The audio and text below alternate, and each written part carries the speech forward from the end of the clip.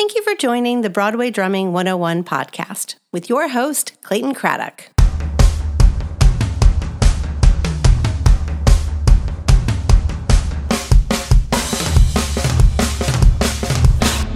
Welcome to the Broadway Drumming 101 podcast.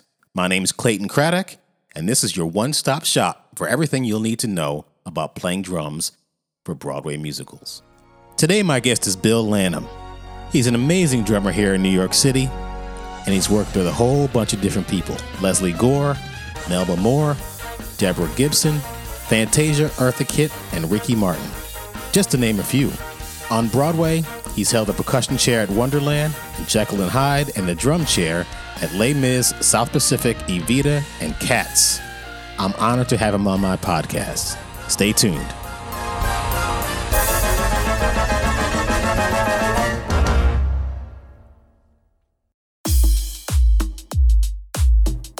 Thank you for joining the Broadway Drumming 101 podcast.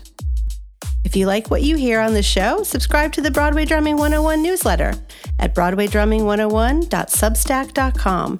That's Substack, substack.com. The Broadway Drumming 101 newsletter is your one-stop shop for everything you'll need to know about playing drums for Broadway musicals. When you subscribe to the newsletter, you'll learn about what it takes to be a successful pit musician with content delivered directly to your email inbox 2 to 3 times a week. As a paying subscriber, you'll receive behind-the-scenes access to the life of a musician who makes a living on Broadway. You'll also be able to read every post, not just those occasional free ones. You'll get access to all newsletter issues in the archives and have an ability to participate in subscriber-only comments and events. If you become a founding member for a gift of only $75, you'll receive discounted private drum lessons and a 25% discount on future promotional products. If you'd like to make a direct contribution to the production of this show, you can reach us at Venmo at Clayton-Craddock, Cash App at Syncopated, that's CINCOPATED, or PayPal at Clayton Craddock. Any amount of support will be appreciated. Thank you for listening.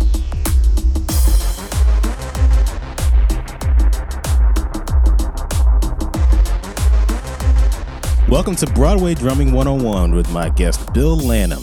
Thank you for coming, Bill. My pleasure, my pleasure. I'm glad you can join me. I have so many questions to ask you, but the first thing I'd like to ask is, where are you from?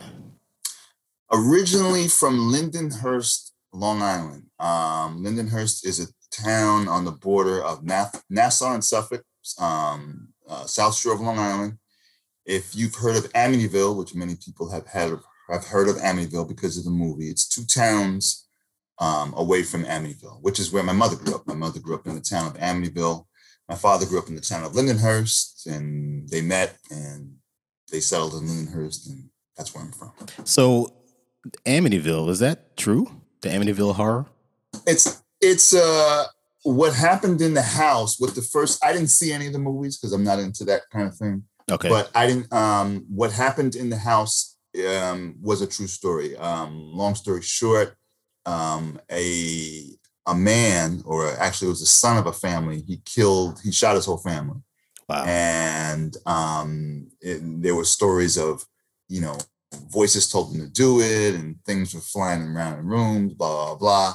And hence, I believe that's what the first movie was made about. And then, of course, the whole series kind of went on. But yes, true story. It was in the papers. It was, I think, yeah, actually, I was going to name names, but I shouldn't name names. But anyway, yeah, the story was in the paper about the family and what went on. And yeah, you can Google it, look it up, and, yeah. Interesting. Did you start, when did you start playing drums? Was it when you were in elementary school, in middle school, high school? Yeah, I started playing drums in elementary school. Obviously before that, buckets and all that stuff. But come from a musical family. Mom's a classically trained pianist. Dad is a vocalist who came from a family of vocalists. And his oldest brother was a jazz piano player who played with Art Blakey. So, music kind of was in the genes. So yeah, started taking formal lessons on drums in fourth grade. Actually started on piano like a year earlier, and then started taking formal drum lessons fourth grade, and then stuck with it. And I was fortunate enough to be in a high school. Lindenhurst High School had a great music department. Were you in the marching jazz band? Sorry? Were you in the marching band? Oh yeah. I was about to say that. Great jazz, great music department, marching band, and I should say jazz band, and the marching band. We competed. We had a guy, our music director there. He was heavily into marching band, so we competed. We competed against other schools. We would march in parades. We would go in competitions. We would travel. Tri-state area. A couple times we went out of state, Washington D.C. Various places. So yeah, we marched. Marching band season started for us in high school in August. We went to band camp for 2 weeks in August.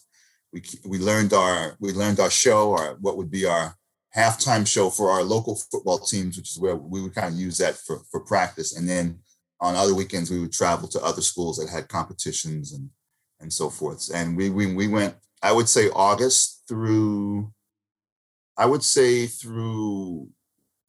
first couple of weeks of November. And I remember being at some marching band competitions, and it was freezing out there. And oh man, trying to play drums with without gloves, or sometimes they would let us wear like gloves that would match our uniforms, and that would be kind of cumbersome, especially if you're playing snare drum or something that required some more technical proficiency than either playing cymbals or bass drum, So, are your parents still around? No, unfortunately not. Mom passed away about 10 years ago, and Dad passed away in 1980. So yeah, I was wondering if they wound up being professional and they my dad and his brothers, they had a doo-wop group when they were younger, and they actually they had cut some records. They performed, they cut records. I actually have a CD of a compilation of some of the recordings that they did along with some others who were on the record label that they were on. They were on if you're familiar with old Bugs Bunny cartoons, everything was Acme this, Acme that, Acme Dynamite. Soap, Acme Dynamite, yeah. So they were on a label called Acme Records, which was based on Long Island, with a bunch of other groups. And about maybe 20 years ago, or maybe 25 years ago, a guy put out a CD, the best of Acme Records, and about 4 or 5 of their cuts are on it. And, oh wow! Yeah, my uncle, who was the lead singer in the group, Richard Lanham, is still alive, and he lives in Manhattan, still performs. He actually did probably the most professional performing out of all my dad's uncles, or out of all my dad's brothers. He did a lot of off-Broadway stuff. He toured with the Ink Spots, Harry Belafonte, bunch of club dates. And yeah, so he has been and still is, to whatever extent he can, a working vocalist. So mom never played professionally. She ended up becoming she also majored in geography and elementary ed. So she was a school teacher for most of her professional career. But she always, her piano playing was great. She played great piano. Did you ever play with them? I never played with them. No, you mean my father's group? Yeah. No, because of the age factor. By the time they stopped performing, I probably wasn't even born yet. And I never played with them. I did get a chance to hear them sing one night at my uncle's house. They all kind of gathered there and did just jammed one night. I was like, wow, all my uncles are singing. So, and I actually have done gigs with my uncle, who was a singer.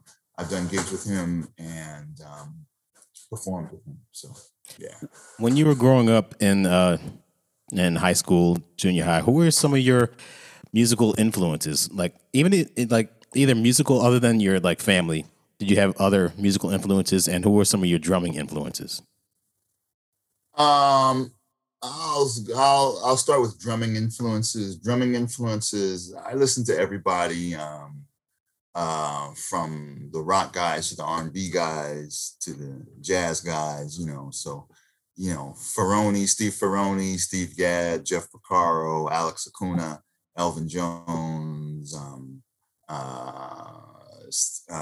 Steve Smith. Um, Steve Gadd, if I didn't mention him yet. You sound like me. People ask me, I mentioned Steve Gadd, Steve Smith, Steve Ferroni. It's like, what would Steve? Yeah, all the Steves of drumming. Steve Jordan, Steve Jordan. There was a guy named Steve Schaefer, studio guy. He was great. I mean, lots of guys. And then musically growing up, I listened to a lot of what my father listened to. My father liked to listen to a lot of, obviously, the vocal groups, Ink Spots, Temptations, Four Tops, he also liked a lot of, at the time, you would call it instrumental rock or jazz. So like Chicago, what else he would listen to? So many different things from different genres. Sorry, my printer was going off. That's all right. Ink thing there. Sorry about that. So many different things from different genres that were, just influential. He listened to a lot of Brazilian stuff. So influences came from everywhere. They came from, all those things that were played in the house, and also the things that I like to listen to, so yeah, there was numerous influences. In high school, did you participate in any kind of battle of the bands? Were you in like rock bands, funk bands, any of that stuff? I was in it was kind of more of a rock, I'd say a pop rock band. And we didn't really compete, but we ended up doing a lot of gigs because we kind of covered a lot of different things. We played some Leonard Skinner. We played some disco. We played some R&B. We played a little bit of everything. So a lot of times we would get hired to do, let's say, a school function. We did a couple of homecomings. We did a couple of graduation parties, stuff like that.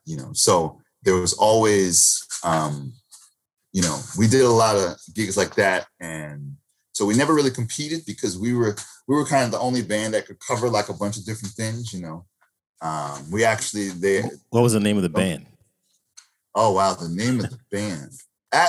You know what? That's a good question, Clay. What was the name? The band never had an official name because of the fact that it was. There was some people actually asked us on the gigs, "Hey, what's the name of your band?" And we were like, "We don't have a band." So our lead singer's her name was Joan Paul. So someone said, "Oh, call the Joan Paul band," and then there were two brothers in the band whose last name was Stephan. So they call it the Stephan Brothers band, So we actually never really came up with a name, It was just kind of like, let's hire these guys, So Joan Paul. The other band I played in, this was more of an R&B group.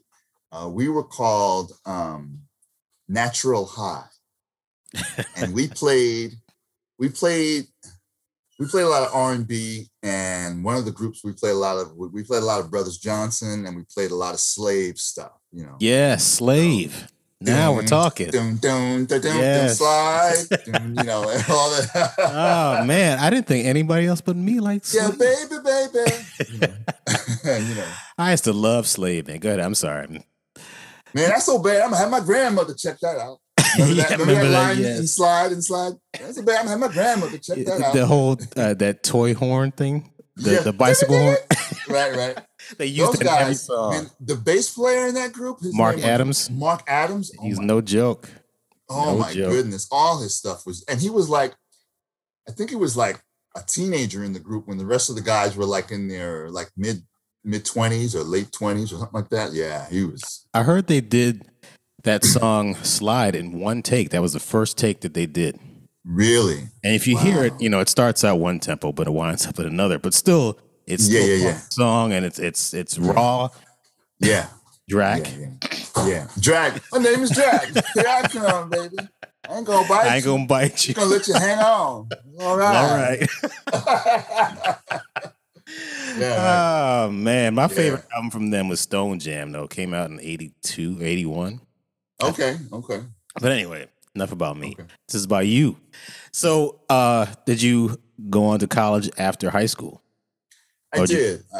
Went to college at local Long Island University out on Long Island as a computer science major.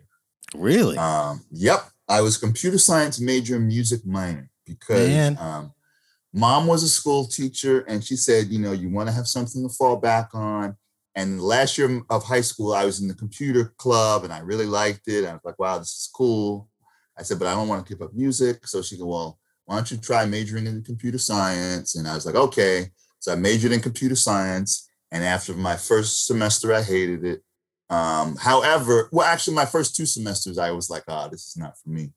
But I kind of still liked it. There was something about it that I did like, so I kind of stuck with it for a minute. But I was also, when I went to school, I was heavily involved in, even though I was a music minor, I was heavily involved in the music department. So I was in the concert band, I was in the chorus. And then I found out that they were giving scholarships to people, or partial scholarships to people who were in the chorus or band. So I was like, I said maybe I'll audition. So then I auditioned, and so they gave me some money, and then I joined some performing groups, and by joining performing groups, I got some more money. So yeah, I did probably more musical activity in college than I did computer work. Even though I did my computer work because I had to. Because that was my major. I did the music stuff because that's what I wanted to do. That's what my passion was. So, so long story short, I went to college, and the choral director there, he was and is a great musician, Alexander Dashnon, great musician, and as were all the teachers there. But he specifically, I really bonded with him. He was the director of the chorus and of the chamber singers, which was a group I was in. We did a lot of classical, magical kind of stuff, but his musicianship was like just amazing. And I learned so much from him in terms of just being a musician, in terms of, when you see something that says piano, make sure it's soft. And when you have a crescendo, make sure, and he was just, he was all about the music, and he was all about making music. Watching the conductor. If the chorus, and he would embarrass us. He would say, if you guys don't watch me, I will embarrass you right here on the stage, and don't think I won't do it because I've done it before. And when people were like buried in their music, and because maybe they didn't know the music well enough and they were buried in their music, and he was conducting, okay, and he would change a tempo, and then you would look up and you would be like, where's 1?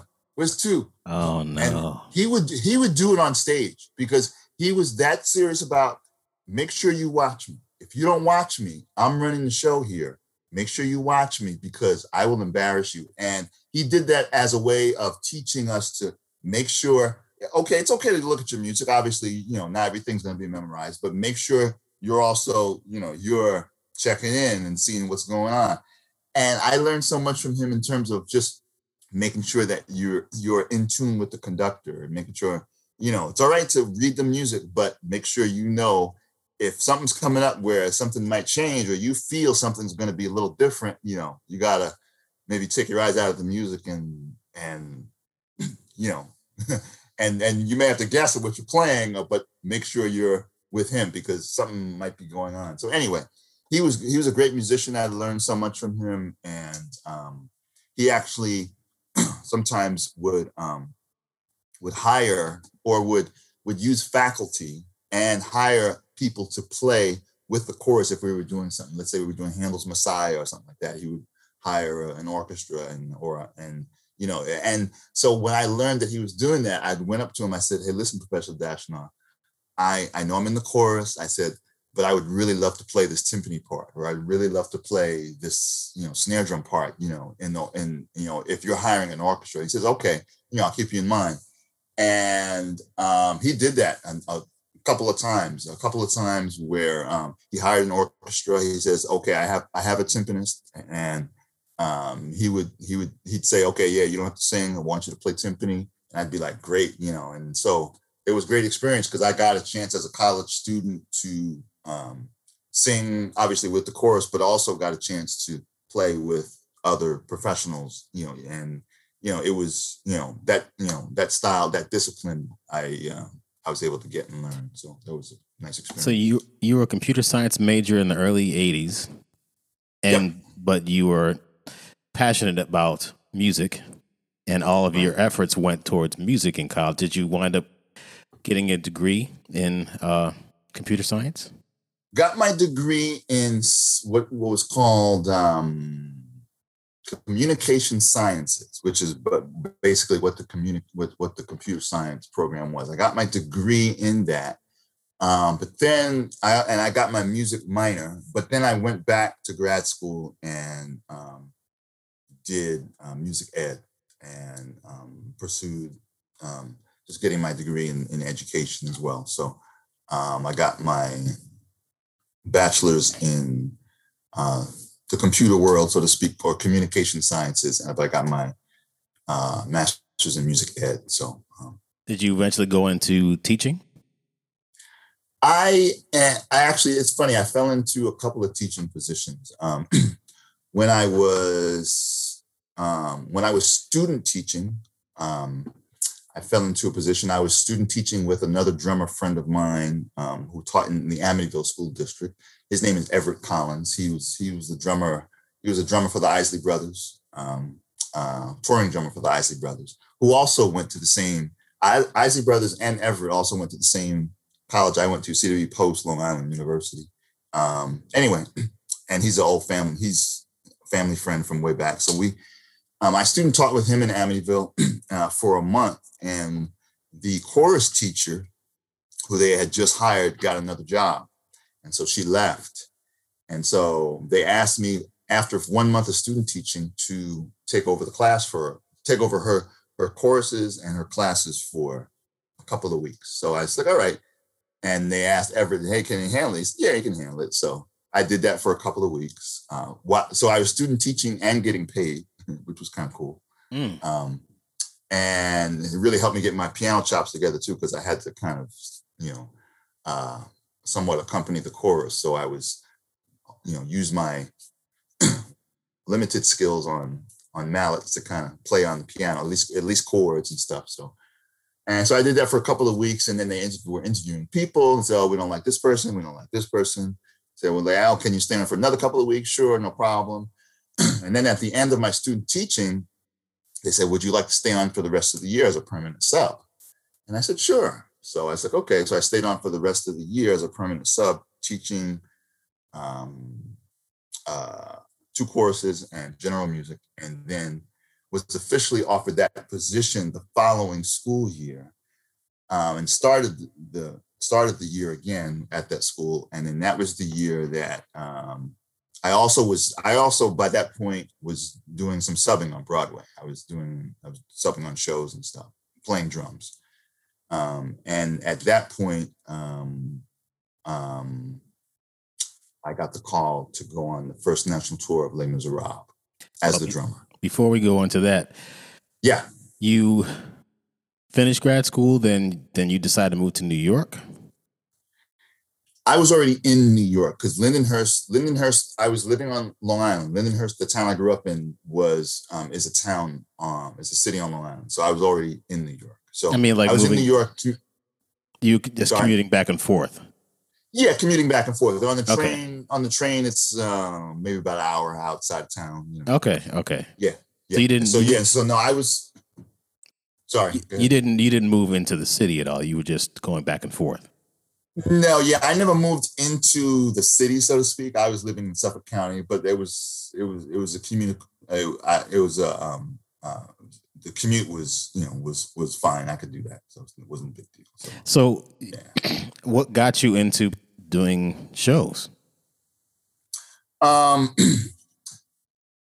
The first, I started doing a lot of community theater when I was in college. That was one of the things I did that kind of, like I said before, I was doing a lot of music stuff when I was in college, and was doing a lot of community theater. So doing a lot of shows that were in community theaters, and name got around. Hire Bill for this, hire Bill for that, and then my name, I started, getting a lot of work there.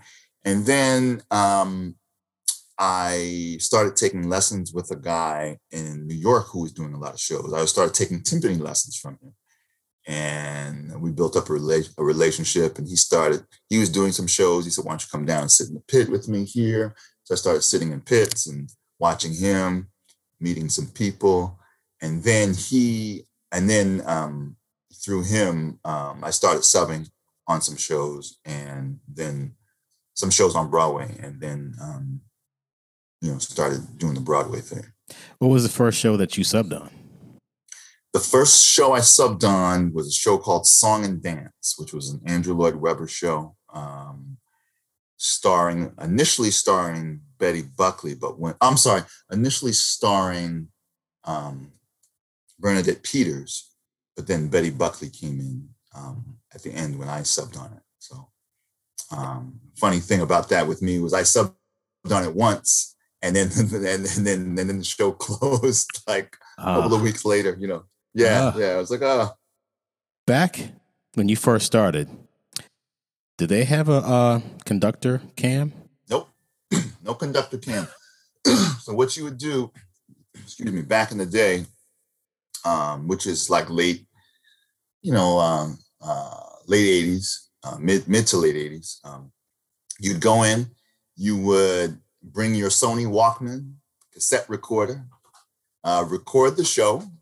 That would be your practice tape. Record that show, and then basically you would take as many notes as you could you would make a photocopy of the book of the part, and you would make as many notes as you could. The conductor gives a downbeat here, or he subdivides here. But stuff is, it's only so much you can write down as something is going on in performance. If you're at rehearsal, then you can kind of sketch stuff in, but in performance, it's like you only get so much, so you would rely a lot on your notes, and also talking to the player you're subbing for. Hey, how does the conductor conduct this measure? Are there subdivisions? Are there, where does he retard? Where does he cut off? All that stuff. So there was no video. So you would go back numerous times to watch.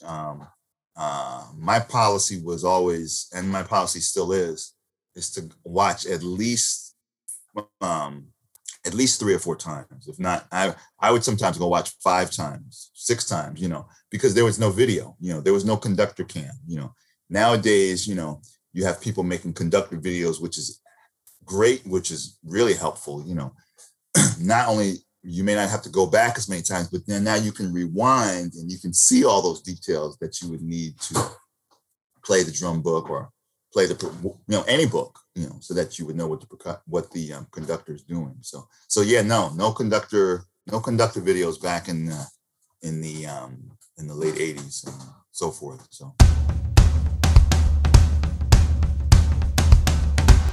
Thank you for listening to the Broadway Drumming 101 podcast. My name is Clayton Craddock, and you're listening to Bill Lanham.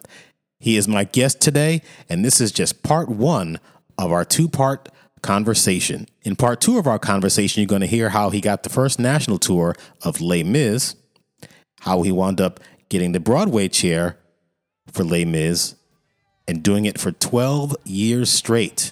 He talks about his experiences at South Pacific, Evita, Cats, and many others. But we also talk about what are the things that drummers should never do in a Broadway pit, and what are the things drummers should always do in a Broadway pit. Stay tuned. Thank you for listening.